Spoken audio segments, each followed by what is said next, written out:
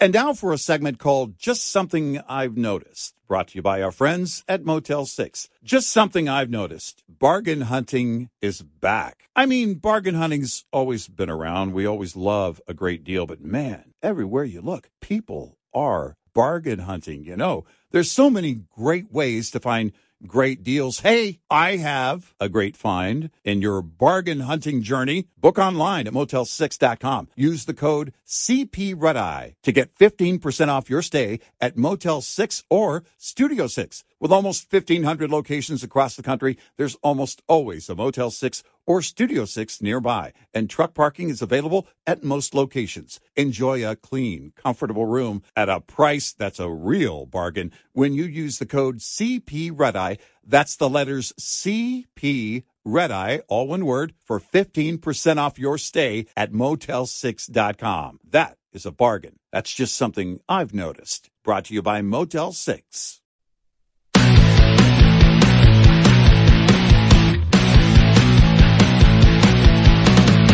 Now, it's Red Eye Radio. Gary McNamara and Eric Harley talk about everything from politics to social issues and news of the day. Whether you're up late or you're just starting your day, welcome to the show. This is Red Eye Radio. All across America and around the world, 866-90-RED-EYE. He is Eric Harley, and I'm Gary McNamara. Good morning. Download our Red Eye Radio app today. If you can't listen overnight live to one of our great radio stations, you can listen when and where you want on your smartphone. Speaking of smartphone and Twitter, they are relaunching today the subscription service Twitter Blue with a few modifications and a higher price tag for Apple users. All right. Twitter Blue, which will allow subscribers to edit tweets, upload high-definition videos, and get a blue check mark, will cost $8 per month for users who purchase a subscription through the web, but $11 per month through Apple. And they go on to say Musk took on Apple last month about its 30% commission on in-app purchases. I don't know if that's why the price is higher. They don't link it. They bring this up in this article, but they don't link it directly, saying Musk is doing this because of what Apple charges. So, Twitter said Saturday will replace the official account designation given to a number of prominent businesses with a gold check mark. Government and multilateral accounts are set to receive gray check marks. All right. Twitter Blue users were not required to verify their identities to receive the blue check mark during the initial rollout last month. However, Twitter's latest announcement suggests users will now go through a review process before receiving a blue check mark. So, all right. $8 a month, unless it's iPhone 11. Now, can you subscribe if you have an iPhone and you subscribe? You could go to the web and get the subscription for $8. You're going to be able to access it on your iPhone? No idea. Yeah, that's what's confusing. Because paying unless there was a superior service that was exclusive to the iPhone, some superior benefit, I don't know why anybody would pay the extra $3. Not worth it to me. I don't know why anybody would pay the $8. Yeah, I mean, it's that time of year again when I review all my subscriptions and go, no thanks, no thanks, no thanks.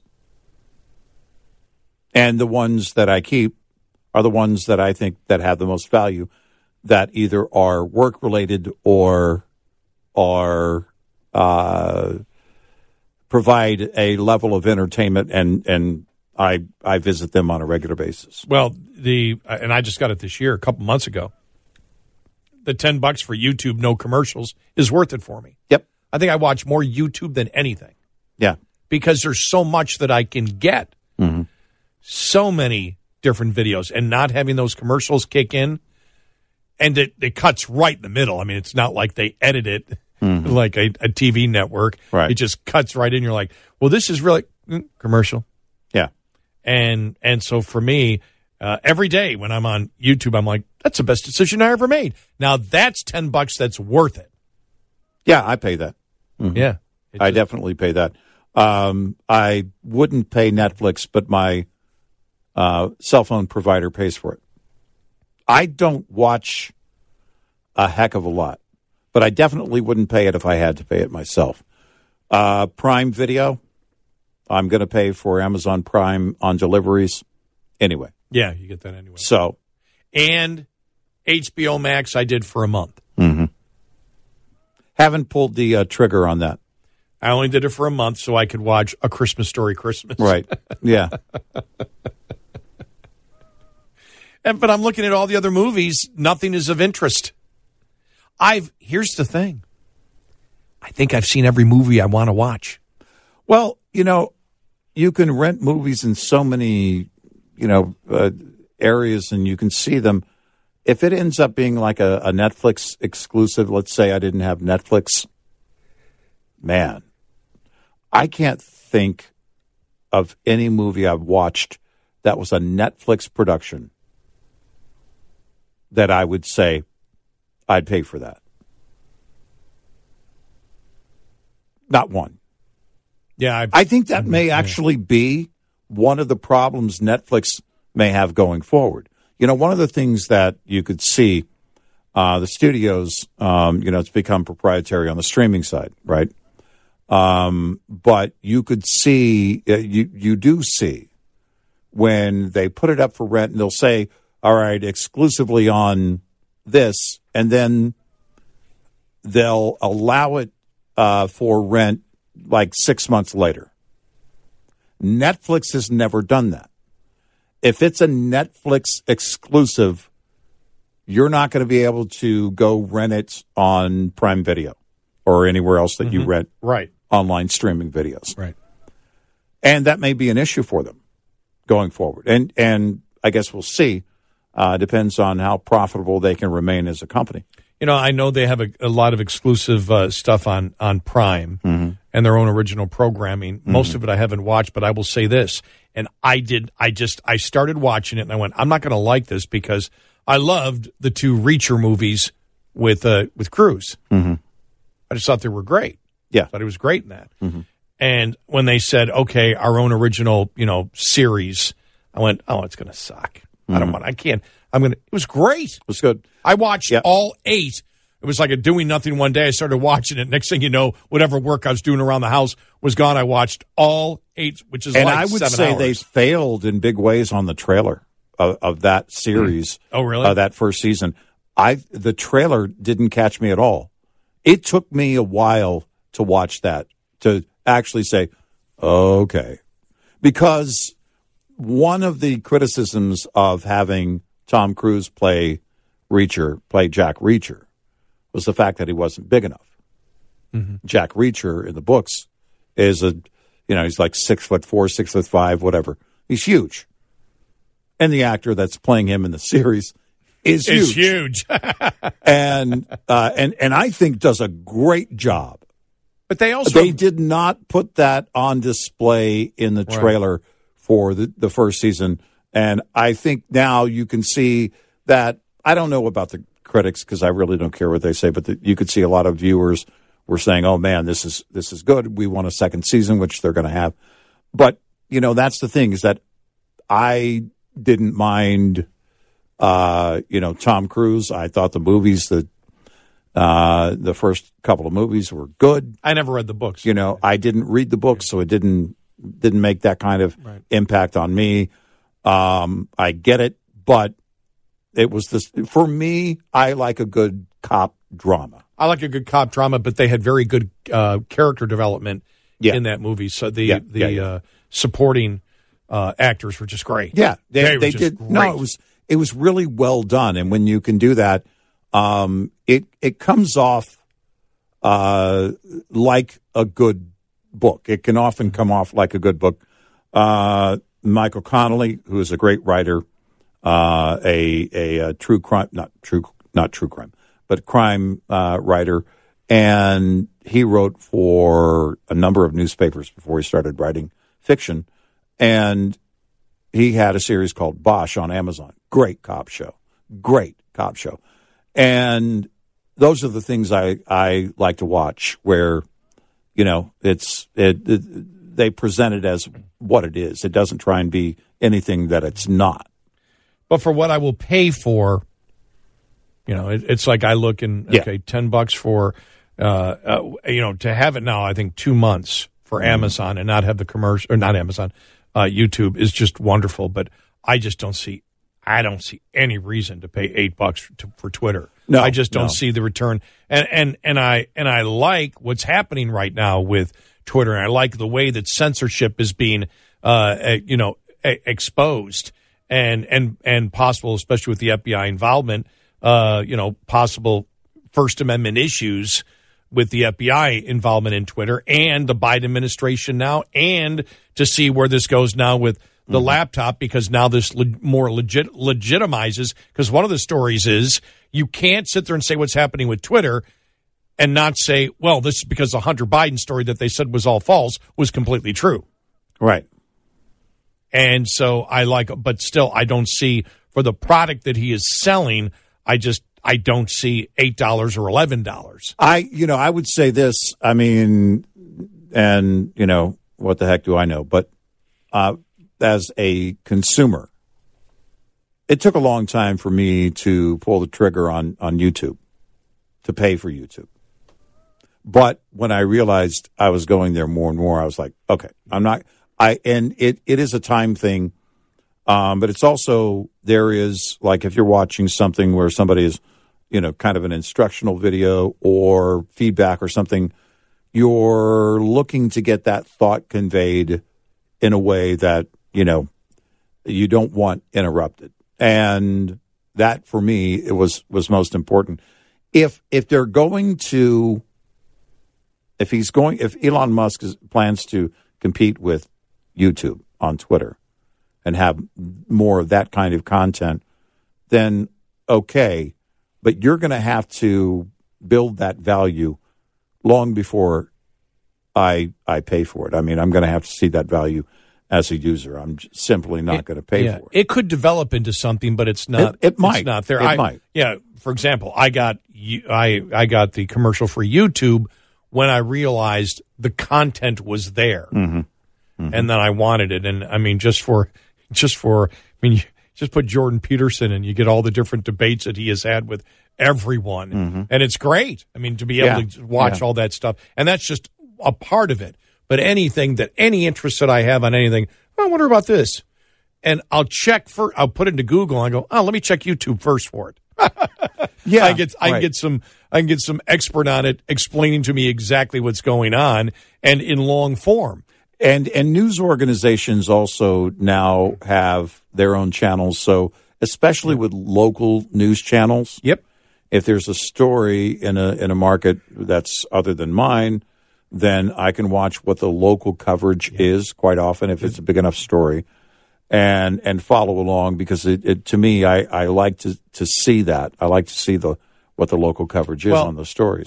When they had the snowstorm in Buffalo before Thanksgiving, I was able to watch all the local coverage on it. Right. And it was like great. Yeah. So, that's the other beauty of it. You can instantaneously go when something happens in a particular city and see how the local stations are covering it, because they all jump on YouTube now. And I don't watch a lot of the local news here. I don't watch a lot of television that way, but their channels, the local channels, each have, they'll put out a story, whatever the story might be, or their forecast, whatever it is, and it's right there in my feed, and I can watch that and then move on.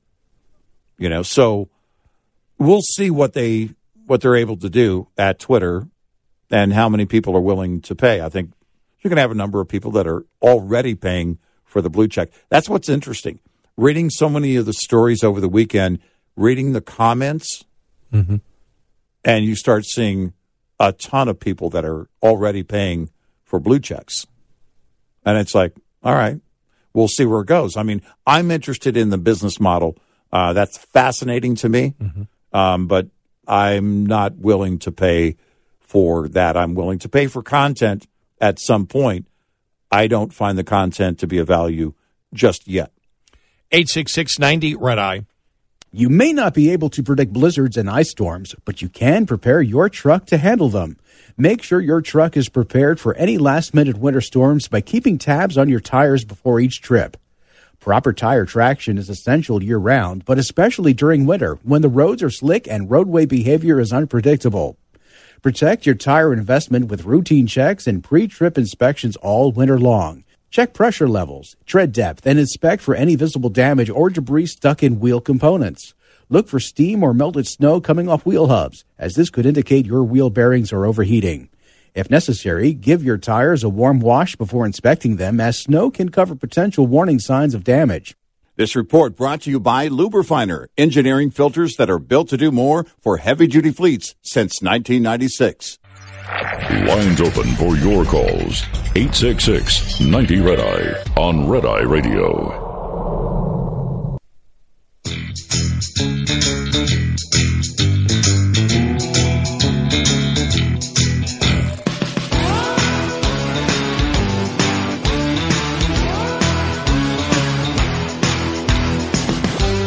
It's Red Eye Radio. He's Eric Harley, and I'm Gary McNamara, 866-90 Red Eye. This story out late yesterday afternoon, early evening. The U.S. government scientists at a California laboratory have reportedly made a monumental breakthrough in harnessing the power of fusion energy. The scientists working at Lawrence Livermore National Laboratory recently achieved a net energy gain in a fusion reaction, the Financial Times reported, citing 3 people with knowledge of the experiment.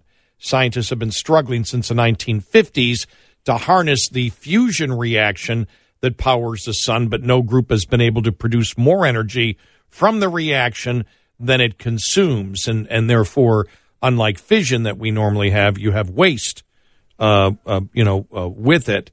The whole concept of fusion is that, you would not. Though developing fusion power stations at scale is still decades away, the breakthrough has significant implications as the world seeks to wean itself off fossil fuels. Fusion reactions emit 0 carbon and do not produce any long-lasting radioactive waste. Per the Times, a small cup of hydrogen fuel could potentially power a house for hundreds of years. If this is confirmed, and I'm waiting for peer review on this, by the way. Mm-hmm. Yeah. If this is confirmed, we are witnessing a moment in history, said Dr. Arthur Terrell, a plasma physicist. Scientists have struggled to show that fusion can release more energy than is put in since the 1950s, and the researchers at Lawrence Livermore seem to have finally absolutely smashed this decades-old goal. U.S. Energy Secretary Jennifer Granholm and Undersecretary for Nuclear Security Jill Herby are expected to formally announce a major scientific breakthrough on Tuesday. So, yeah, I guess we'll see. It would be crossing that threshold of a net gain. And then from there, how do you produce a much larger net gain? Then you talk of theoretically what the infrastructure changeover would look like. But, of course, you've got to get beyond the NIMBY effect. That'll take 200 years. But the good news is in 200 years, we'll finally do it. If you think about all of with technology innovation in the last 100 years, since 1922, all that's come about. Look at the list of things that have come about. If you were to add to it this over the next, 30, 40 years. Because one thing that has changed, and this is one question I would have for the scientists involved, is our ability to learn and adapt has also progressed to a point where it's much greater, it's much faster. So reasonably what would be the timeline of something like this without the NIMBY effect? What would be the timeline? And they say decades, but is that really the case? Well, and I guess it just depends, again, on the will to pursue it, the cost, and two things. Else. As you brought up the infrastructure, but number two, the cost. Yeah, that was my question. That's part of the infrastructure. Would be the cost. That's my question. Right. Is that what if you could do it without the NIMBY effect in effect? What are we looking at, and what would that cost be, and what would be the interest in investment?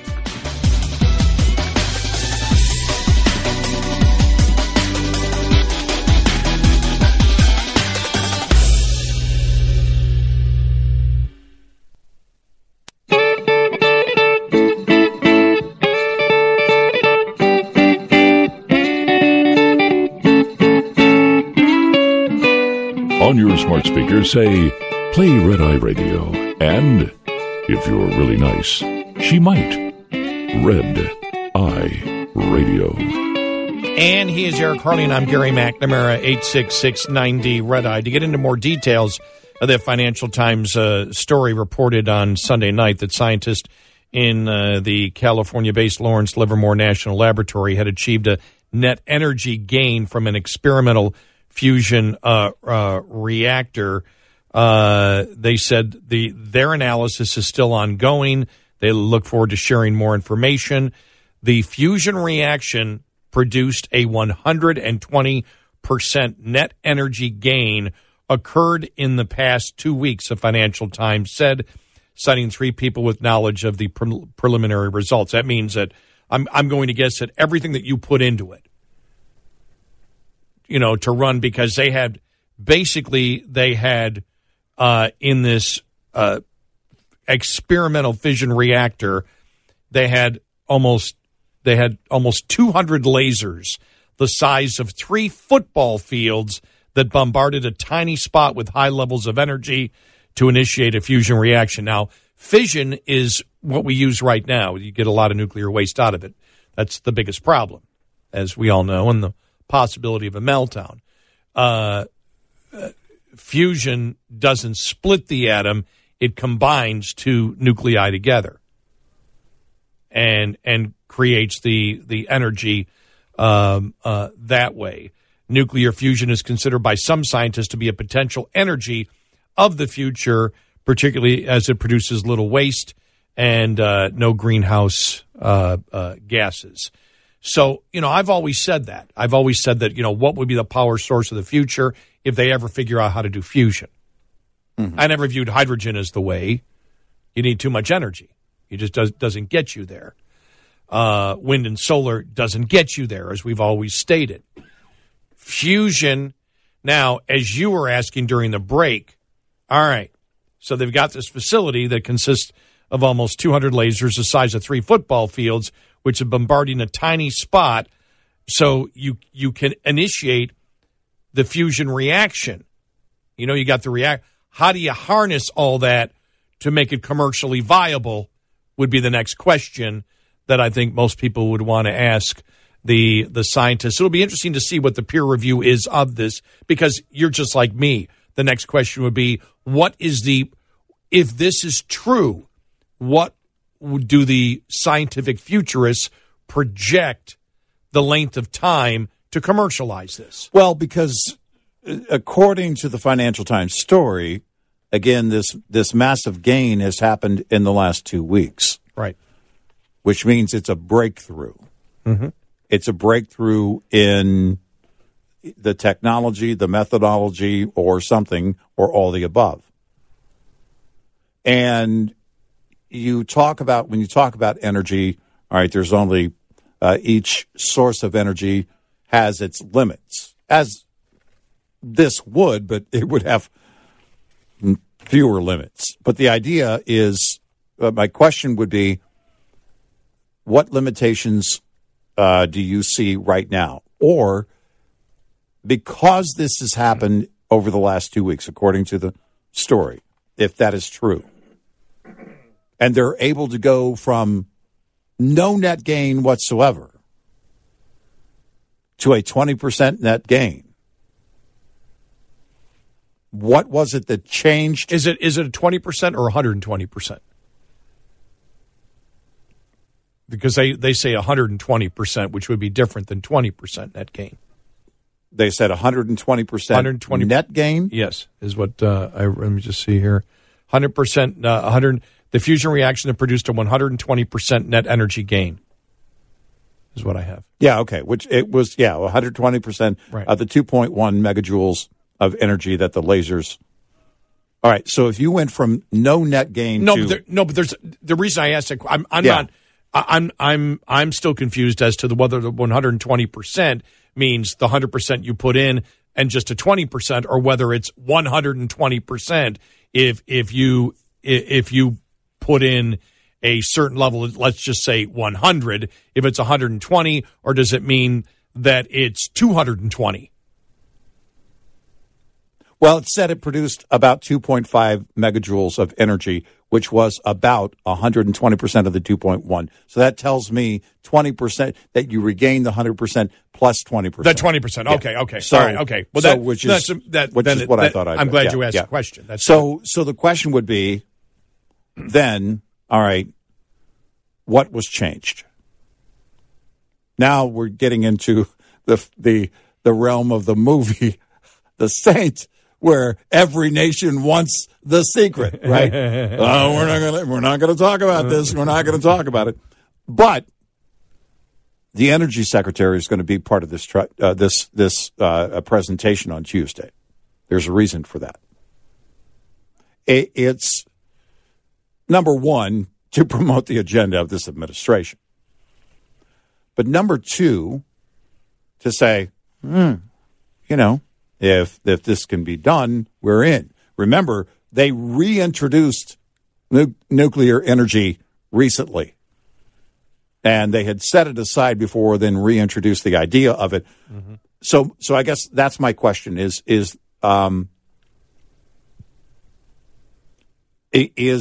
do they believe that they're at a plateau with that 20%?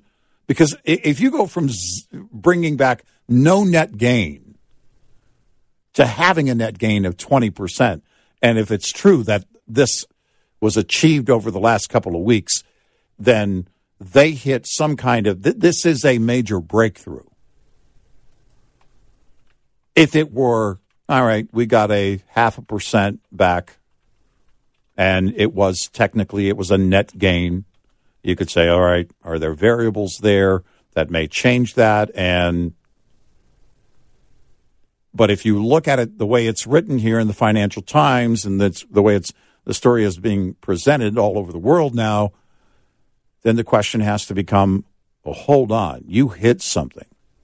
You kicked a door open after 70 years of being on this mission. And while you don't have to get into proprietary items, the question is, can you keep doing that? And to what extent does that reaction need to be greater in order to facilitate actually being a consistent energy source on a wide scale? Net energy ratio for solar, 5.8. Natural gas, 4.9. Petroleum, 4.5. Coal fire electricity, 2.5 to 5.1. Right. Now, I'm just looking at, I just went to Wikipedia and looked at that. They could be in, not Wikipedia, I went to Google and just put it in and it came up. And it doesn't say, I don't know where I'm getting it from even. Obtaining energy resources, it's called. Mm-hmm. So 20% would be quite impressive. And so that would be another question. All right, so you got a net gain of 0.4 megajoules of energy. Demonstrate to us in layman's terms how much energy that is. What would it power and for how long? And what would it take to go from the experimental stage to the mass production stage of electricity, the commercialized mass production of this? How far are we away from it and why? Right. NIMBY is a given, but beyond that, then the actual technical part of the infrastructure. Well, if you can convince, it is true the waste is not the same. It's not the same as a normal. That's a good point. That's a huge part of the NIMBY. How long?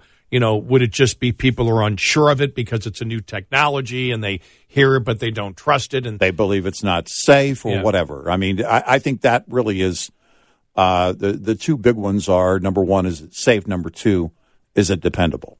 Is it what happens in the event of a massive shutdown at a power plant and what is the potential? What would cause a shutdown? I would think too, for those of us that are concerned about national security, how vulnerable would it be? Is it any more vulnerable or less vulnerable than the current infrastructure and grid that we have now? And can the current grid accommodate this, assuming you could produce this same energy or this energy in the same location of the power plants now that we have? What else about the grid needs to change to facilitate that, to take it from production it is production at that point all the way to the end user?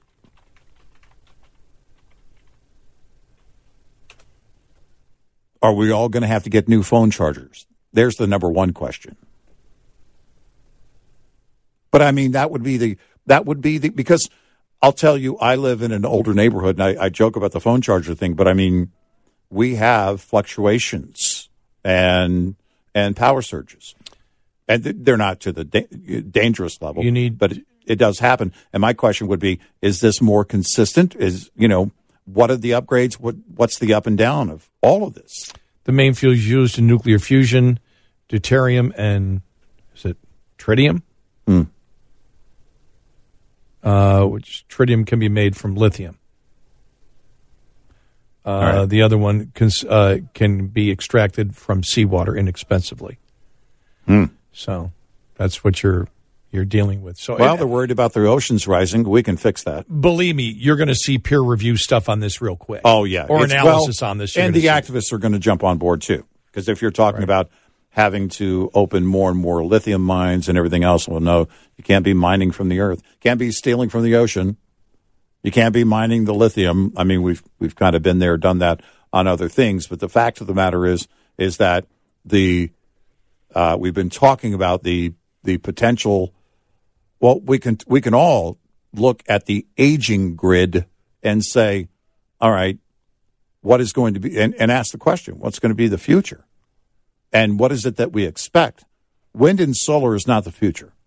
No. It just simply isn't. Never has been. Because you can't, on a day where the wind isn't there and there are a few clouds that actually happen in Texas, you can't be telling people, hey, sorry, you can't charge your phone in the afternoon.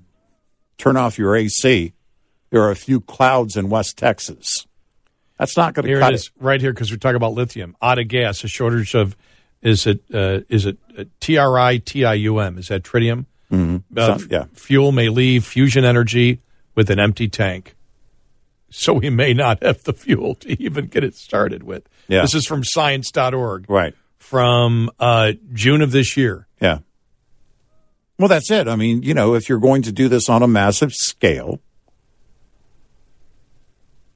then exactly what is and what is required to build out that infrastructure and to power all of this.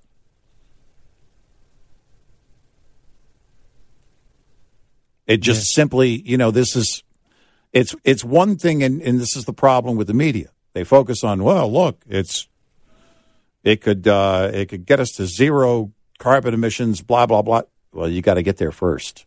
And how do you do that? It's intriguing all day long, but you've got to be able to have sustainable, and I mean sustainable in that it's going to be there for people when they turn their lights on. Dependable. It's going to have to, and it's going to have to be cheap. $30,000 per gram. More than the pot in California since they started taxing it. Slightly more, yeah. 866-90-RED-EYE. Get in touch with Red Eye Radio, toll free at 866-90-RED-EYE.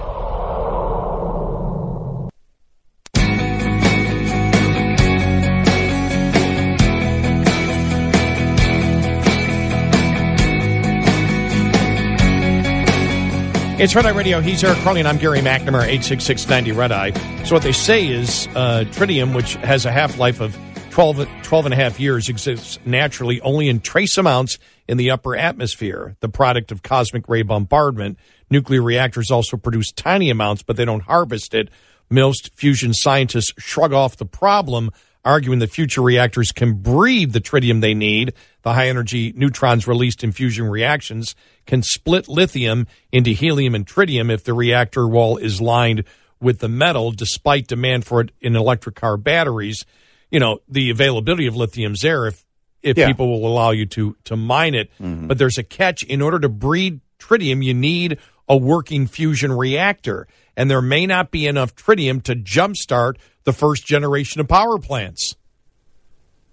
So there you go. They talk about the only commercial sources are in there's one in Canada, which 19 of them in Canada, which produce about 0.5 kilograms a year as a waste product, and half are due to retire this decade. So there you go. Somebody call Elon Musk. He'll figure it out.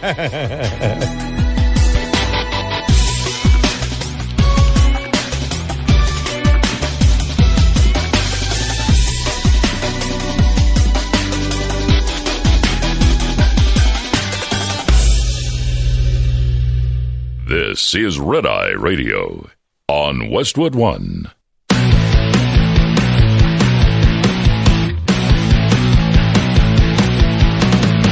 Now, it's Red Eye Radio. Gary McNamara and Eric Harley talk about everything from politics to social issues and news of the day. Whether you're up late or you're just starting your day, welcome to the show.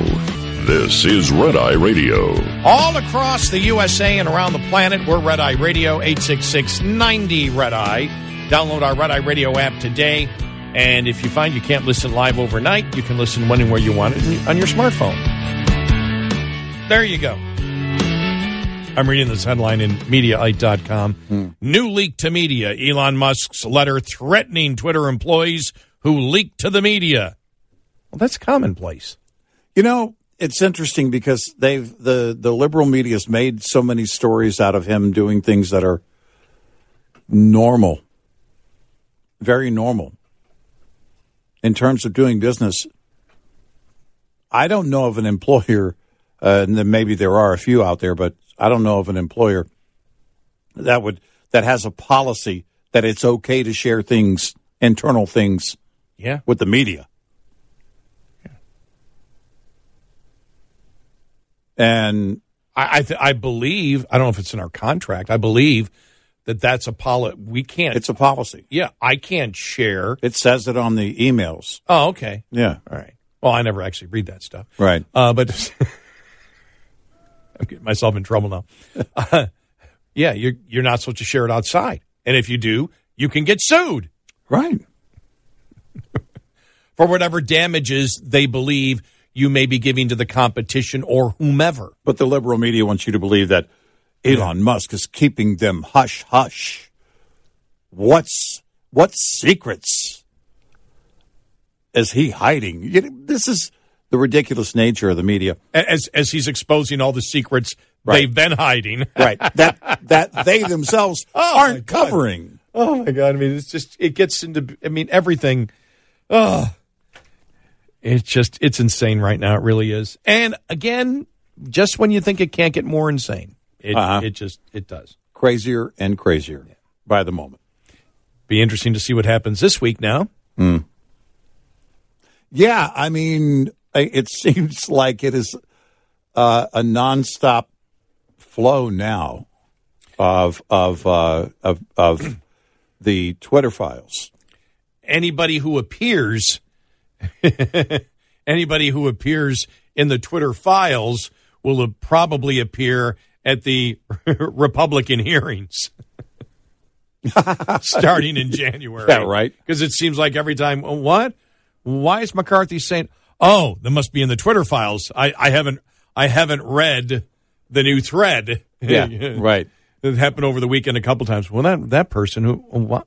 Oh, okay, all right. Okay, yeah. And the one thing, though, that really came out of this weekend, and we went through early on all the minutia of everything that was released and some of the concerns that some people should have.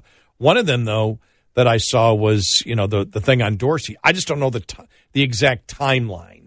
I would need to see the exact timeline of when he said certain things, like he said there is no shadow banning, doesn't exist.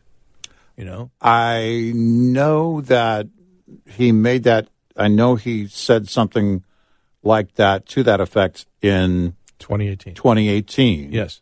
But yeah, the question is, all right, how does it correlate with everything else that's going on that we're learning from? Right. The Twitter files. I did see a number of articles stating, whoops, perjury. Like, ooh. Because how couldn't he know? And again, as we've seen, lying to the FBI, mm-hmm. perjury can be tough. Mm-hmm. When the jury says, well, yeah, doesn't matter when he lied, it's not important to us. So, well, and that's the thing, is that, all right, in the Michael Sussman case, how do you prove that he was unaware? In the court of public opinion, it's like, come on, there's no way you weren't aware of this.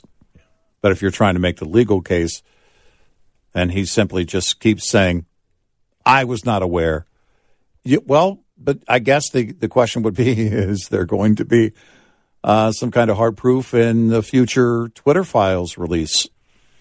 Well, we know whether it's Russia collusion, mm-hmm. which ended up being, again, made up by the Democratic Party and the Hillary campaign, and whether it's that disinformation that was put out by the media for such a long time and embraced by Twitter and Facebook and other social media, and it was all disinformation from the very beginning. It was all false, and they were all involved in it. And then the Hunter Biden laptop story, which was absolutely true, and all the mainstream media was involved in doing whatever they could to hide that story before the election. When it comes to COVID and the effects on children and lockdowns and everything, the same thing happened.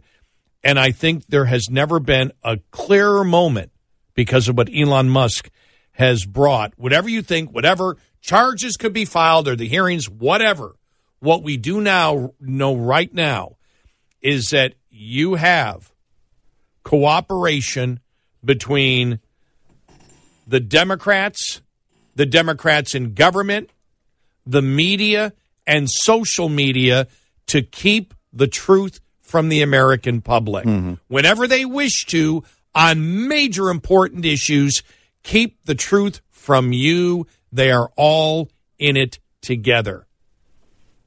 And if you don't believe us, then why isn't the mainstream media covering the Elon Musk Twitter story? Right.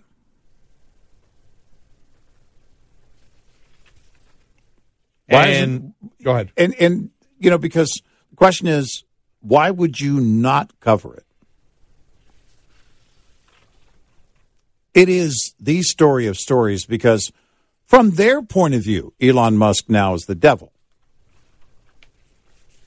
Somebody who voted for Obama, mm-hmm. Hillary, mm-hmm. and Biden, mm-hmm. as he pointed out over the weekend. Right. And he's the bad guy, so why would you not go full bore on this? As Joe Concha wrote in thehill.com, but instead of this being the front page story of the New York Times and the Washington Post, or worthy of multiple segments on broadcast news, it's been complete and utter silence in most media outlets. On the day of And one day after the Twitter dump to Barry Weiss, that would have been on Friday. For example, the Times, the Post, CBS, NBC, ABC, CNN, and MSNBC all avoided the story in their print and digital publications and on their airwaves. Regarding CBS, NBC, and ABC, this is particularly noteworthy because more than 20 million people watch their evening newscast when combining all the total viewers and therefore can drive the public conversation. Call it the bias of omission. We've talked about that many times, which is arguably worse than overt bias because the public is never told of information that may concern them or be of interest to them. Even if they write the article in their own bias, it can at least be debated, and you know they've acknowledged the story, even if they have a different opinion. Right. And then they go into telling some of the things that we had mentioned last week of the press trying to deflect from it by saying, "Oh, Elon Musk doing the PR," imagine throwing it all away to do PR work for the richest person in the world. That's when they went after the reporter Matt Taibbi. NBC went after Ben Collins, went after him. You're doing PR work for the richest person in the world. Well, I don't care. Is it true?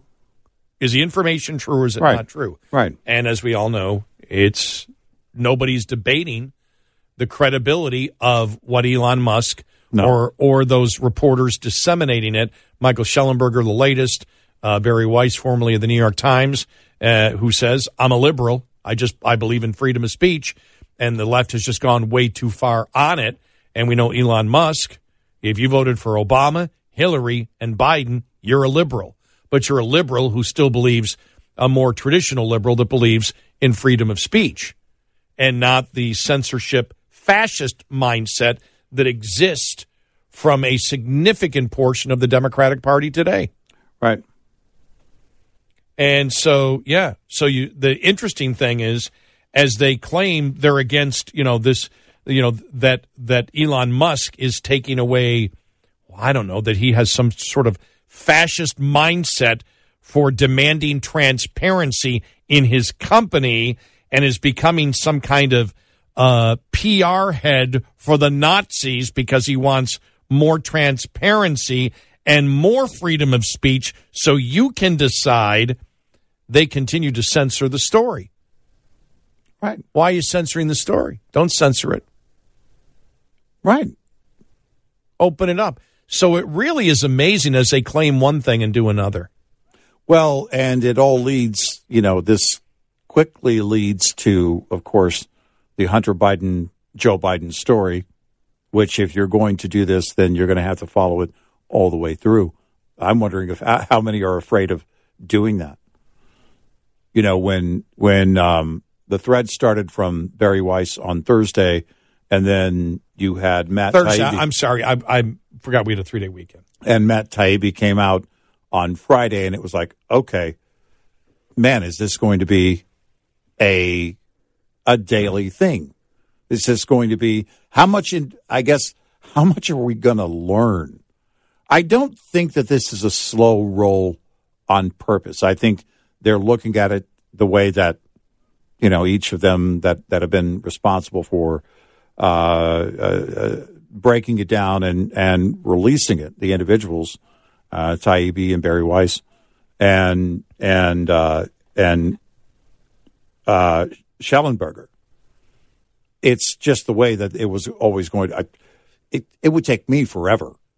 So I'm kind of surprised that they're actually getting it done so quickly. But I'm wondering how much is to come. And I want to say this because I said it in the first hour, and I want to make sure I say it in the last hour too. I have a different opinion. I now believe I believe Elon Musk is now releasing it the right way. I believe using all of these if you use just one, when Taibbi first came out, it was like, okay, I don't know. I wish he couldn't have just released it. He needed people. These are the people that are disseminating the information so we know who they are. We know Schellenberger. We know who he is. We know Barry Weiss. We know Taibbi, who he is. None of these people are conservatives. Right. I mean, they're not part of the conservative media at all, and they're the ones disseminating the information. Right. And somebody had to do that, so he's actually giving you full transparency by saying these are the people that took all this information and put it into this story form so people can understand what happened, and this is what they do as their profession, and here's who they are. So I was wrong on that. Yeah. Did you hear me? Well, my question is, how could there be others that are also involved in it going forward? Could be, yeah. You know, and I'm really curious to see how much more we're going to learn. Well, we now know that when the left accused, everyone on the left accused the right. I don't know anyone on the left that didn't accuse the right of basically conspiracy theory for saying that Twitter was shadow banning. Right. Blocking. Right. Shadow banning? Shadow banning. Shadow ban, okay. Yeah, but that's why it's been going on for years, and it really was compartmentalized and labeled as conspiracy theory. The right wing is just paranoid. They're paranoid because they don't have as many followers, or no one's reacting to what they're saying. By the way, which is also another effect of it. Not only are you limiting how many people will see whatever it is they're putting on Twitter, you're also making that user believe that's not worthy of putting on Twitter. That's not really what people are interested in when there's much less feedback on something like that. Because there is a reward, a behavior and reward kind of situation. When people are reacting, when they're interacting, this is how the algorithms were all built. It was designed to be that way. You get more like buttons, you get more shares, you get people more comments. And when that happens, that tells you, oh, there's interest in this. When you are shadow banned, or when that story is limited and throttled down, and you go, oh, I guess people aren't interested in that. You know, the Elton John tweet where he said he's gone but really didn't explain it, explained it horribly. He got pounded. Oh, yeah. Just got pounded. Because it was really a weak response from Elton John. Right. That he's not going to go off Twitter. Yeah. Well, okay. Bye. See ya. Yeah. You know, I mean, if you have to make the announcement, I'm leaving Twitter, that says something about you. You believe you're self-important, and that will lead to others doing the same. And that there will be, oh no, Elton John's leaving Twitter. First, you have to explain to a younger generation who Elton John is. I'm a fan of his music, but grow up. 866-90-RED-EYE. Just how big of an impact did Hurricanes Ian and Nicole have on Florida's orange crop? Some answers are found in USDA's latest orange production forecast. According to Mark Hudson of the National Agricultural Statistics Service, one thing, what it really affected was the drop, with numbers pointing to a substantial rise in drop of both Sunshine State Valencia and non-Valencia varieties from the previous report. Non-Valencia in October was 37.8, now it's 70.8. For our Valencias, we have a drop this season of 55%. What we projected back in October was 33%. The adjusted production numbers for Florida oranges, 20 million boxes total, indicates, if it's realized, it's the smallest orange crop since the 1937-1938 season, when 19.1 million boxes was produced. I'm Rod Bain reporting for the U.S. Department of Agriculture in Washington, D.C. The USDA report is brought to you by Cenex Roadmaster XL Premium Highway Diesel Fuel.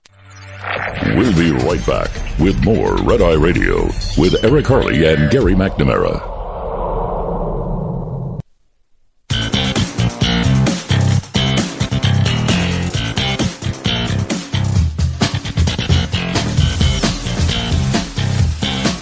It's Red Eye Radio. He's Eric Harley, and I'm Gary McNamara, 866-90 Red Eye. And the problem for the Democrats right now is the fact that Elon Musk is a Democrat. He's a liberal. You know, he said it over the weekend when he was being criticized. He said, sorry, I voted for Hillary, Obama, and Biden. I never voted for Trump. Yeah. Nothing to do with it. It has to do with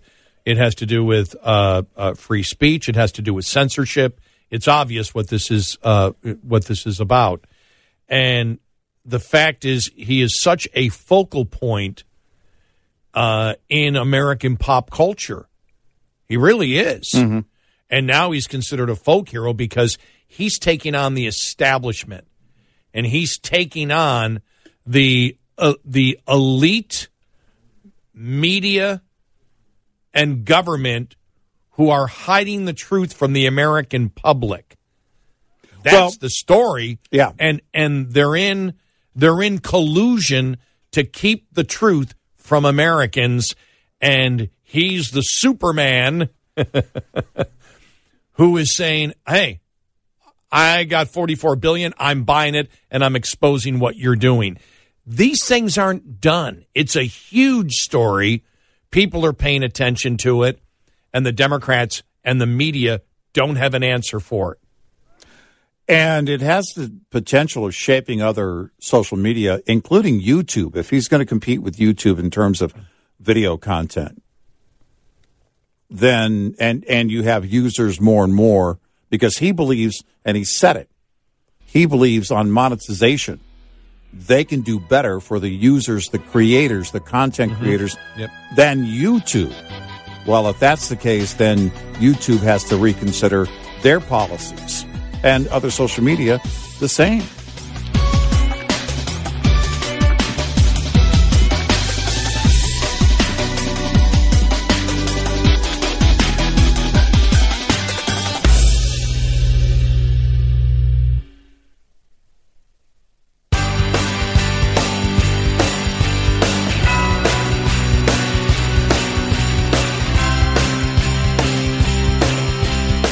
Gary McNamara and Eric Harley taking your calls.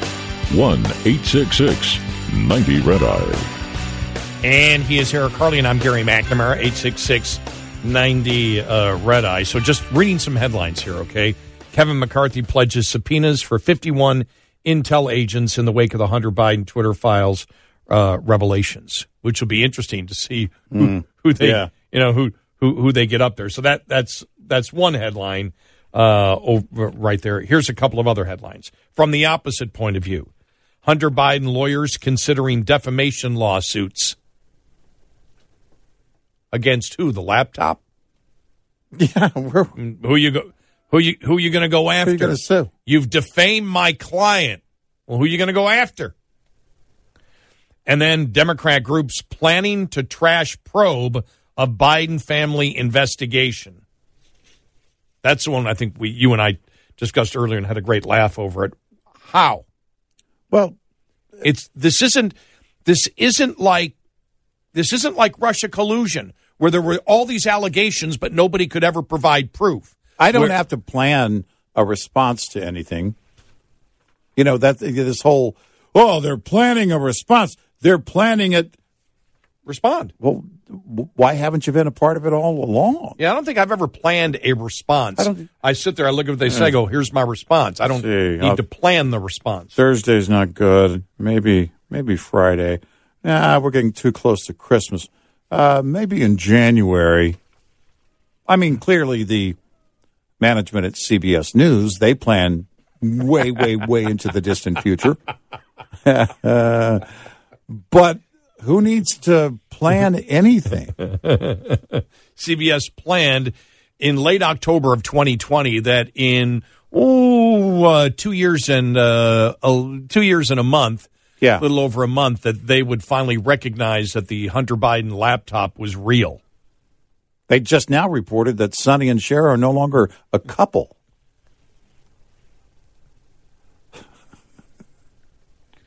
I'm sorry. We just want to make sure we get it right. So they missed Sonny's death 20 years ago. Exactly.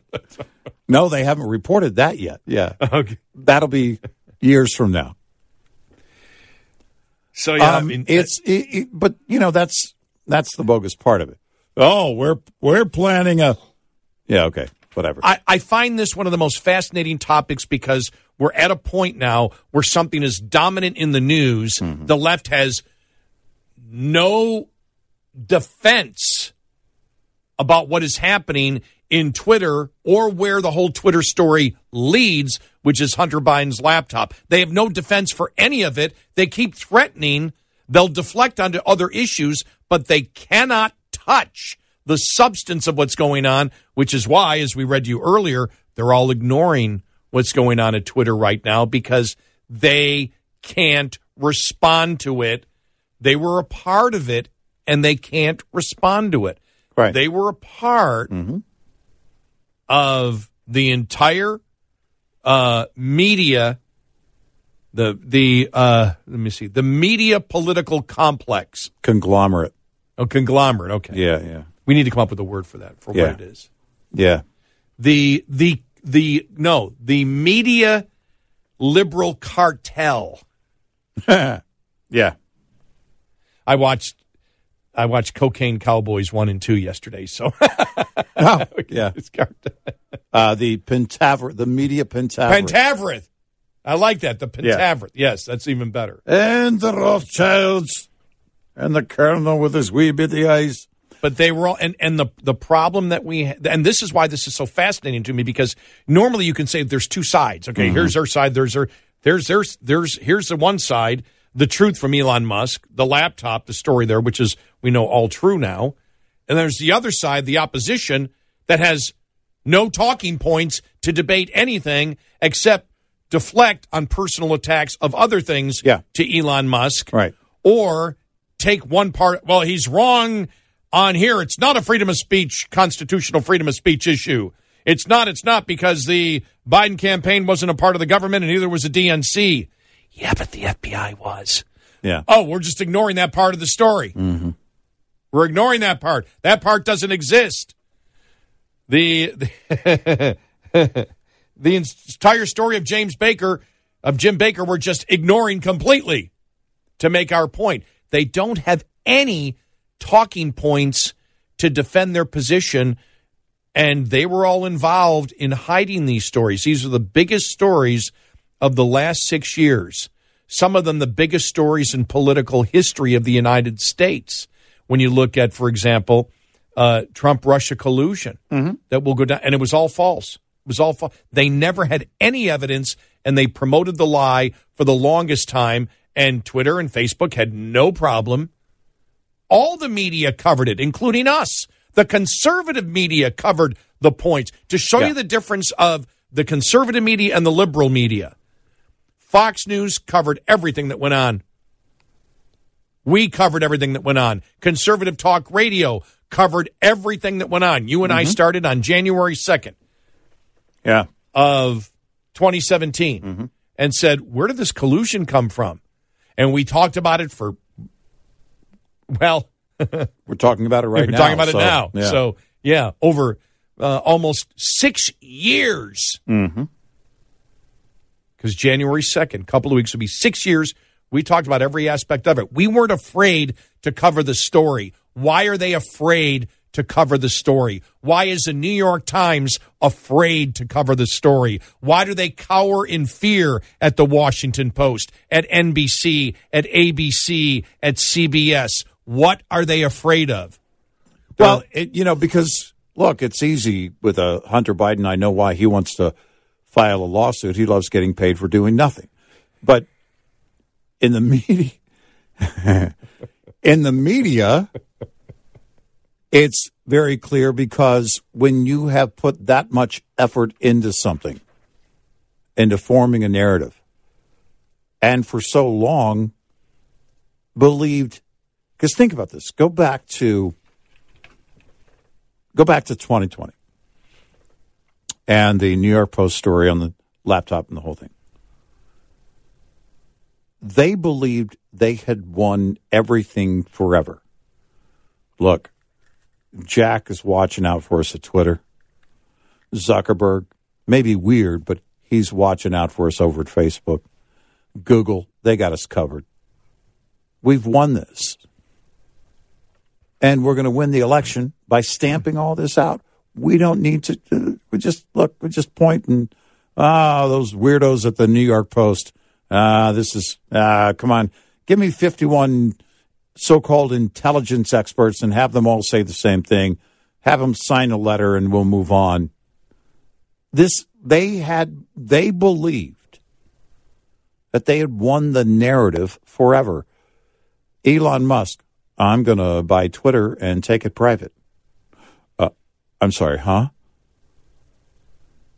And when he starts putting the Twitter files out, they lose their ever-loving mind. Now he is a Nazi, if you didn't read Vindman's comments.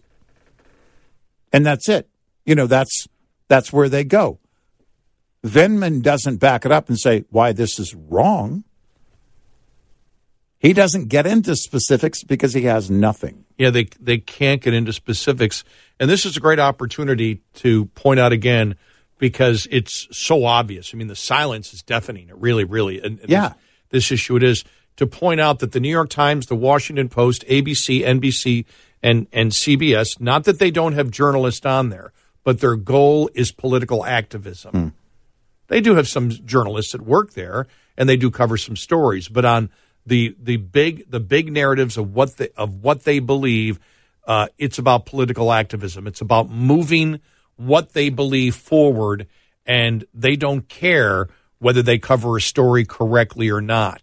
They don't care whether they defame.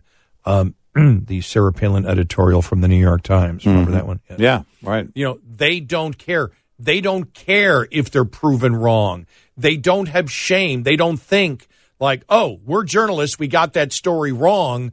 Oh, we should feel ashamed. No. They simply say, okay, we got a lot of usage out of that. We kept this narrative going for a year and a half. All right, they finally figured it out. Next. Yep.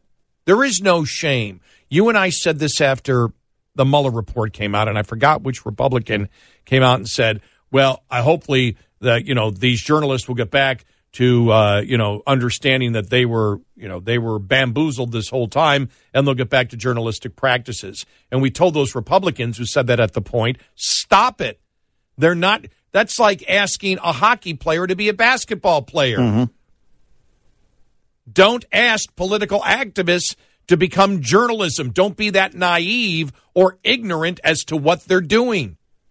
They're not journalists. They don't care about the truth. Nope. They're not like, we care about, all right, what's the issue out there? Okay, I'll give you my opinion on it. But we are not going to argue something that we know or promote something that we know is untrue. It's a waste of time. Forget about being unethical when you're in this position that we're in. It's a waste. I don't want to waste my time. Yeah. If I wish to move my narrative forward, I can do it with the truth. I don't need to lie. Well, they do. Yeah, they do, because they see themselves as the hero. I'm the hero. Look at me. Well, they also can't argue. They can't win in the arena of ideas. They know they can't. Which is why you don't open it up for debate. Right. So they just simply say, well, the other side, it's hate. And so we can't allow that. It's hate or disinformation, and we can't allow that as the three biggest stories that they all got together and colluded together with. They were completely wrong, completely 100% wrong on Russia collusion and Trump involved in Russia collusion. Mm-hmm. That was made up by the Hillary campaign. Yep. They sold that. They were all wrong. Hunter Biden, all wrong. COVID, all wrong. And I say all wrong because they only allowed one theory that was a political narrative and not the both theories of whether it was by nature or whether it came from a lab. They didn't know. So they were wrong because they didn't allow half of the story to be printed. They were wrong because they kept medical doctors who said the lockdowns aren't good, which now that's almost a common belief, isn't it? Although we could have done it a different way than lockdowns, right? Yeah, right. And we didn't need to do this. Children. No, we didn't need to do what we did to the children. That's almost like commonplace now. Twitter and the media did everything they could in social media to block those opinions from being out there. And they were wrong on all of them. Right. They were the ones promoting the disinformation. Right. And keeping the truth from the American public. And now they're calling Elon Musk a Nazi? Yeah. Wow. Because that's how they think. That's how they behave. If you don't believe the way that I believe, even though I can't defend the way that I believe, you're a Nazi. Yep. 866-90-RED-EYE. Coming up, more with Gary McNamara and Eric Harley. It's Red Eye Radio.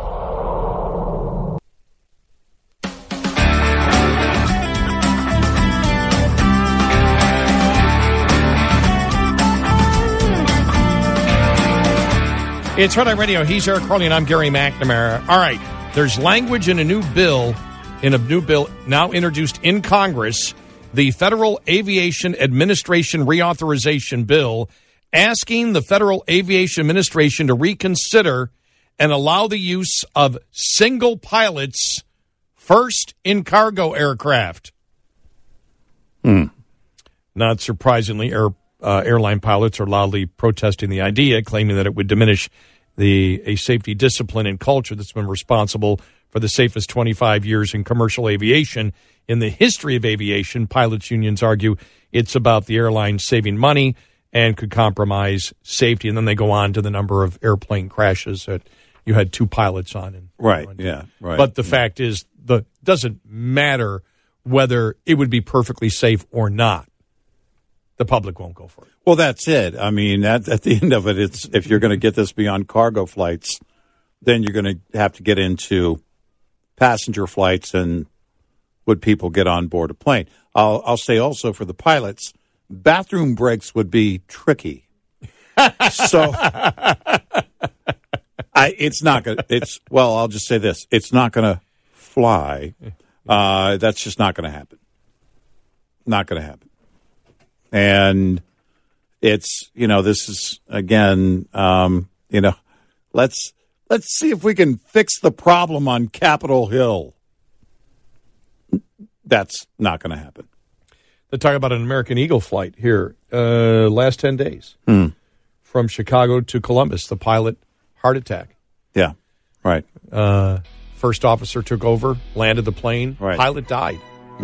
Wow. And so those stories get out there. There's no way the public will. No. Won't agree to it. Nope.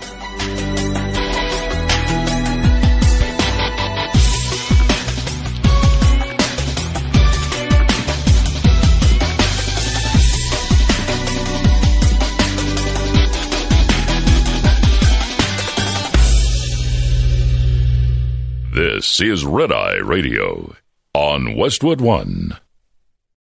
Welcome to Talkville, the ultimate Smallville rewatch podcast. Guest star Sarah Carter as Alicia Baker. Although I didn't really work with her a lot. But Tom did, and they had some real big smoochy scenes. Yeah. Can we talk about that? Could there be any more sex? What was a 3-page makeout scene that just kept going? Good Lord. We get it. They have chemistry. Jump in now or catch up on any of the past seasons of Talkville on YouTube or wherever you listen. John brings his skewed sense of humor. Jeff brings tips to cut strokes off your next round.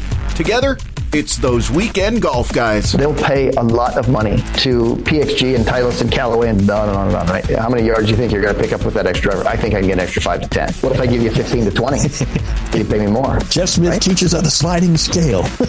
Those Weekend Golf Guys, the podcast, part of the Believe Network. Just search BLEAV on YouTube or wherever you listen.